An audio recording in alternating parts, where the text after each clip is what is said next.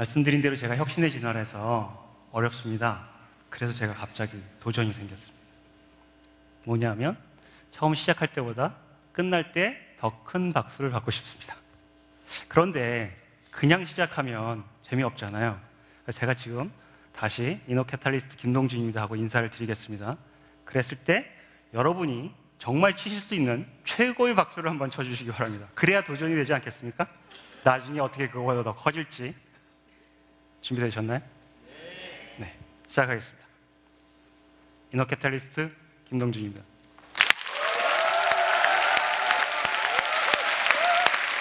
네, 감사합니다. 시작하겠습니다. 네, 제목이 오늘의 전체 주제가 스마트 이볼루션입니다. 제 주제는 스마트 시대 혁신의 진화. 똑같이 진화란 두 개의 단어가 있죠. 자, 진화 하면 여러분은 어떤 이미지가 생각나시나요? 제가 이 이미지를 찾느라고 인터넷 서핑을 했습니다. IT 시대의 마지막 키워드 서핑. 지금 저희는 스마트 시대에 살고 있죠. 서핑이라는 단어 들어보신 지 오랜만이시죠? 네, 이 이미지가 여러분이 서치를 하면 제일 많이 나오는 이미지일 겁니다. 맞습니까? 예. 근데 우리는 스마트 시대에 살고 있죠. 자, 저 다음 이미지가 무언가 나와야 되지 않겠습니까? 지금 이 이미지에는 IT 시대까지 뿐이 없으니까 여러분은 저 이미지가 어떤 것이랄 것 같습니까? 한번 상상해 보시겠습니까? 제가 인터넷 서핑을 해서 찾은 이미지는 바로 이겁니다. 그래도 몇몇 분은 동의하시네요. 네, 저희가 진화를 하면서 직립보행을 했다가 다시 팔이 땅바닥에 닿을 뻔했는데 스마트 시대가 되면서 다시 직립보행을 시작했습니다. 과히 스마트 시대가 혁명적인 시대인 것은 분명한 것 같습니다. 그런데 제가 의문점을 갖는 것은 과연 이것이 스마트 이볼루션이냐 이겁니다. 스마트한 진화일까요? 저것이? 제가 생각할 때 기술적 관점, 도구적 관점, 기기적 관점에서 그건 분명히 스마트 이볼루션입니다. 근데 인간적인 측면에서 봤을 때 저는 확신할 수 없습니다. 과연 이것이 인간에게 스마트 이볼루션인가요? 여러분이 원하는 모습으로 지금 바뀌고 있습니까? 네, 그렇지 않은 것 같습니다. 그런데 우리는 이미 스마트 시대에 살고 있습니다. 그런데 스마트 시대가 무엇인지를 가장 정확하게 얘기해 주는 사람은 그리 많지 않은 것 같습니다. 여러분, 스마트 시대가 뭐라고 생각하십니까? 기계의 시대에는 기계라는 게 분명히 있었습니다. 스마트 시대는 어떤 게 스마트 시대일까요? 그래서 제가 한번 찾아봤습니다. 그랬을 때 이 책이 제가 생각할 때 스마트 시대를 가장 잘 설명해 주는 책인 것 같습니다. 제목이 Things That Make Us Smart. 우리를 스마트하게 만드는 것들. 그리고 부제가 Depending Human Attributes to the Age of the Machine. 기계의 시대에 인간의 속성, 인간의 특징을 살려주는, 지켜주는 것들. 그것이 스마트한 거라 합니다. 그래서 한글 제목은 생각 있는 디자인. 이렇게 쓰여져 있습니다. 자, 이것에 대한 제 해석은 이렇습니다. 산업혁명 이후에 우리는 분명히 기계 문명 시대에 접어들었습니다. 기계 문명 시대라는 것은 기계로부터 우리가 어떤 효용을 얻었다는 거죠. 인간은 기계로부터 효용을 얻기 위해서 기계를 만들었지만 인간이 기계에 적응하던 시대였습니다. 근데 최근 들어 재미있는 현상들이 일어나고 있습니다. 기계가 인간에게 적응하는 시절이 온 겁니다. 여러분, 그 혜택을 조금씩 받고 있는 것이죠. 그래서 기계가 인간에게 적응하는 시대, 그것이 곧 스마트 시대다라고 정의해도 크게 잘못된 것 같지 않습니다. 그래서 제가 오늘 스마트 시대, 혁신의 진화에서 스마트 시대라는 것은 인간이 기계에게 적응하던 시대에서 기계가 인간에게 적응하는 시대로의 전환, 그것이 스마트 시대라고 정의하고 들어가도록 하겠습니다. 그러면 이러한 스마트 시대에 이노베이션은 과연 어떻게 진화했을까요? 혁신이란 것은 계속 진화하는 듯 보이지만 그것은 작은 S커브들이 연속이다. 그리고 그 S커브 하나에도 4가지 단계가 있다. 도입기, 성장기, 성숙기, 쇠퇴기. 4가지 단계로 나누고 그 4가지 각각의 단계에도 각각의 혁신들이 있습니다. 그 혁신은 disruption, inspiration, extension, 그리고 disconstruction. 4가지 단어입니다. 그리고 그 4가지 의미인 해체, 확장, 자극, 파괴에는 4가지가 동시에 갖는 공통점, 속성이 있다는 말씀입니다. 그것이 무엇이냐? unstable, 불안정하다는 것입니다. 그와 동시에 혁신의 속성은 다이나믹하다는 것입니다. 불안정하지만 다이나믹한 것. 그것이 혁신이라고 말씀드렸습니다. 그런데 우리는 역동적인 삶을 살고 싶지만 그와 동시에 스테이블한 삶도 살고 싶습니다.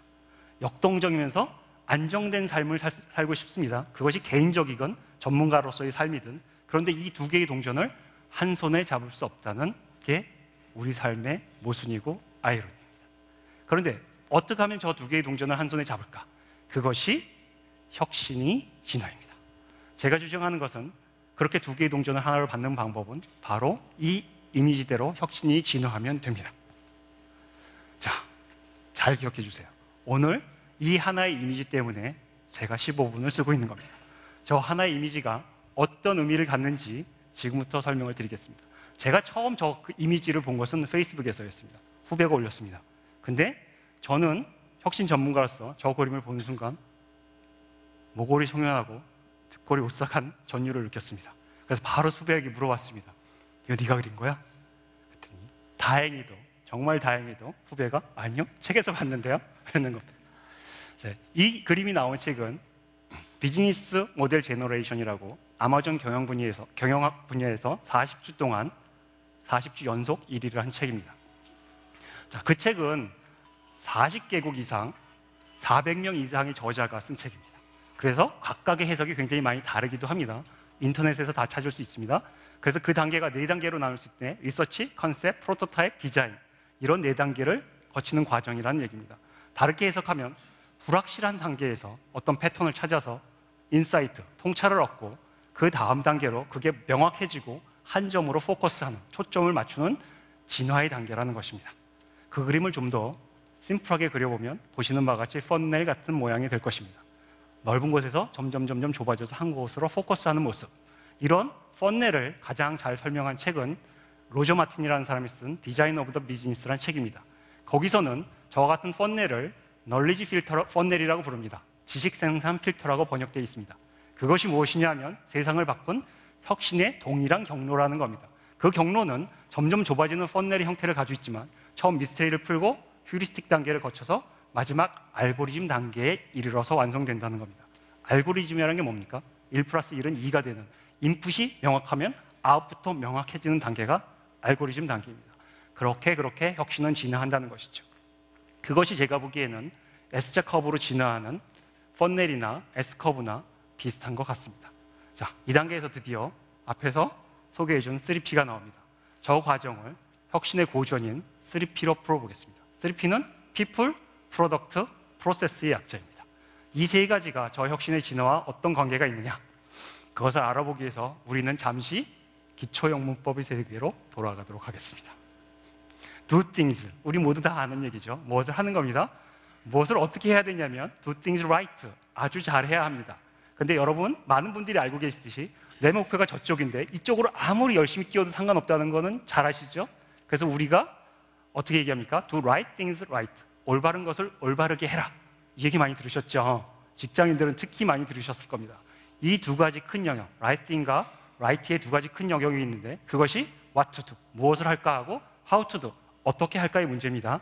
그것이 다른 얘기로 하면 효과와 효율의 얘기입니다. 다른 얘기로 하면 R&D 세계에서는 그게 1, 2세대 R&D와 3, 4세대의 R&D를 가르는 일입니다. 자, 여기서 질문, 그럼 다음 세대 R&D는 무엇일까요? 보시는 바와 같이 주어에 해당하는 겁니다. Right people이 do right things right 하게 하는 거죠. 과연 wrong people이, 잘못된 사람이 do right things right 할 수 있을까요?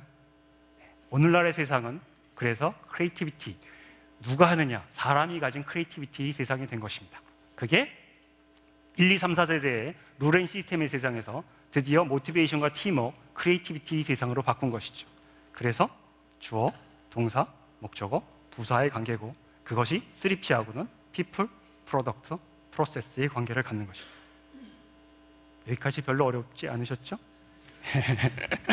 예, 그래서 3, 4세대, 1, 2, 3, 4세대의 혁신을 보시는 바와 같이 어떤 아이디어가 마켓에 가기까지 저와 같은 이노베이션 파이프라인을 타고 전달된다고 합니다. 이제 우리는 클로즈드 이노베이션 세상이 아니라 오픈 이노베이션의 세대니까 아이디어를 가진 사람의 크리에이티비티로 이렇게 확장하면 지금 다음 세대의 혁신의 세대가 된 것일까요? 많은 저자들은 그렇게 얘기하지 않습니다. 그거는 완전히 다른 모습이야. 오픈 이노베이션을 이미지로 그리면 이와 같은 모습이 된다고 합니다. 어쨌든 people, product, process는 what, who, what, how의 세상이고 그것은 creativity, 효과, 효율의 세상입니다. 그죠? 그것을 세 개의 큰 덩어리를 보면 지금 현 세상은 what과 how가 가깝습니다. 효과와 효율이 가깝고 사람이 좀 멀어진 것처럼 보입니다. 혁신의 진화란 것은 이것이 점점 더 가까워지는 세상이 될 거란 얘기입니다. 그 얘기를 좀 더 다른 식으로 풀면 EH카가 역사란 것은 나선형 계단을 올라가는 것이라고 얘기했습니다. 그것을 시간의 흐름상으로 횡축으로 풀어보면 지금과 같은 꼬인 나선형이 될 것입니다. 처음 이 왜곡된 다이아몬드 모양으로 이렇게 그러니까 다이버전트와 컨버전트가 반복되는 것이죠. 그랬을 때 처음 모든 것이 혼돈된 상태, 다 섞여 있는 상태에서 점점 그것이 분화하기 시작하죠. 처음엔 사람이 중요하고 그 다음엔 프로덕트가 중요하고 그 다음엔 프로세스가 중요하고 하지만 그것들이 점점 가까워집니다. 점점 커지면서 지금은 프로덕트와 프로세스가 가깝지만 현재 피플을 가장 잘하는 회사가 가장 위대한 기업인 건 여러분 모두 다 잘 아실 겁니다. 분명 다음 세대에 제가 생각할 때 저것이 점점 더 섞여갈 것이라는 얘기죠. 결국 싱귤러리티, 특이점으로 모두 다 합쳐진 이런 세상이 될 것입니다. 몽땅 다 풀면 저렇게 복잡한 그림인데 지금 제가 여러분께 묻고 싶은 건 처음 저 혼돈이 마지막 섞여 있는 저 혼돈과 같은 혼돈인가요? 저 마지막은 혼돈인가요? 아니면 질서의 세상인가요? 제 표현으로 From Chaos to Cosmos가 혁신의 진화입니다. 혼돈의 세상에서 질서의 세상으로. 다른 얘기로는 From Dynamic to Stable, 다이나믹, 역동의 세상에서 안정된 세상으로 오는 겁니다. 다시 한번 처음에 그 이미지로 그 얘기를 풀어보도록 하겠습니다. 저게 펀넬인 것 같지만 사실은 왜곡된 다이아몬드 형상입니다. 그 안에 보시면 저 실타래 모양 안에 정 가는 방향들이 어디로 가는지도 모르는 저렇게 혼돈의 세상입니다. 자기가 원하는 방향으로 지금 가고 있지 않죠. 하지만 그것이 풀리다 보면 언젠가는 아직도 혼돈스럽지만 차츰 질서의 방향으로 가다가 결국은 안정된 상황으로 오는 거죠. 다시 얘기해서 From Chaos to Cosmos, From Dynamic to Stable의 세상으로 옮겨오는 것이 혁신의 진화라는 겁니다. 자, 이 이미지를 다시 한번 디자인 오브 더 비즈니스에 보면 자, 그러면 저것이 끝나면 그 다음 세상은 어떻게 되나요? S커브가 반복되시듯이 펀넬도 반복됩니다. 그렇게 반복되는 그림으로 그리면 저 실타래는 혼돈에서 질서로 다시 그 질서의 세상의 처음이 혼돈으로 그리고 다시 질서로 반복될 거라는 얘기입니다. 그렇죠? 자, 다시 제가 강조한 처음 그림으로 왔습니다. 처음 그 그림의 이미지와 이제 한 5분, 10분이 지난 후 이 그림을 보신 여러분의 머릿속에 이 이미지가 똑같은 이미지로 보이십니까? 처음에 그 혼돈된 이미지이신가요? 아니면 좀 더 안정된 상황으로 시프트 하셨나요? 안정된 상황으로 시프트 하셨다면 여러분도 진화의 일보를 내딛은 겁니다. 자, 그거를 우리가 사는 세상으로 한번 다시 돌아와서 대입해 보겠습니다. 스마트 시대의 이노베이션의 혁신이란 게 어떤 의미를 가지는지 미국에 가면 맥도날드가 있습니다. 프리 와이파이 존이 있죠. 거기에 매뉴얼이 있습니다. 인터넷에 회제됐던 그림들입니다. 마이크로소프트는 7단계를 거쳐야 합니다. 그것도 XP 따로, 비싸 따로. 애플은 3단계만 거치면 됩니다. 어떤 것이 더 진화된 세상입니까? 애플 3단계. 제가 좀 여기에 이견이 있을 수 있습니다. 자, 우리 모두 10개의 프로세스를 해야 와이파이에 액세스 합니다. 그런데 애플은 3단계만, 마이크로소프트는 7단계만 소비자가 하면 됩니다. 나머지 3개는 시스템이 하는 거죠. 마이크로소프트의 경우에는. 애플은 7개의 단계를 스마트 디바이스가 합니다. 그럼 그 차이가 나는 4단계는 과연 누가 한 것일까요? 여러분, 소비자로서의 삶은 분명히 저 애플의 디바이스가 여러분을 스마트하게 만들었습니다. 하지만 여러분 전문가로서 만약에 여러분이 애플의 아이폰을 만드는 사람이라면 마이크로소프트의 엔지니어나 디자이너가 쉬울까요? 애플의 엔지니어나 디자이너가 쉬울까요? 여러분은 어느 쪽을 택하시겠습니까? 소비자로서는 애플을, 전문가로서는 마이크로소프트를. 그 동전은 양손에 쥘 수 없는 동전입니다. 여기에 스마트 시대의 아이디어가 있습니다. 기계가 사람에게 적응시켜줬지만 그래서 소비자로서의 삶은 분명히 풍족해지고 평화로워졌지만 여러분 전문가로서의 삶은 점점 더 힘들어지는 생활이 된 겁니다. 여러분의 워킹라이프에서 과연 다이나믹과 스테이블을 동전을 한 손에 쥘 수 있을까요? 비즈니스의 세상처럼 저 다이나믹의 세상을 스테이블의 세상으로 옮기면 여러분이 워크앤라이프가 해피해질까요? 그렇지는 않은 것 같습니다. 사실 비즈니스 이노베이션의 세상에서 다이나믹과 스테이블을 동시에 하는 방법들은 많이 개발되어 왔습니다. 하지만 이 스마트 시대에 워크앤라이프의 세상에서 다이나믹과 스테이블을 한 손에 쥐는 방식은 그렇게 많은 사람이 알고 있지 않은 것 같습니다. 제가 제한된 시간 안에 저 얘기를 다 하지는 못하시고 여러분에게 숙제로 드리지만 여러분이 정말 행운인 것은 럭키 유인 이유는 이미 시간의 진화, 행복의 진화를 통해 저 두 개의 양면을 한 손에 쥐는 방법을 배웠고 앞으로 나머지 세 개를 통해서 더 많은 답과 팁을 얻으실 겁니다. 부디 여러분의 생활이 워크앤라이프에서 일상과 전문가로서의 삶에서 다이나믹하고 스테이블해지시길 바라면서 제 얘기는 여기서 마치도록 하겠습니다. 대단히 감사합니다.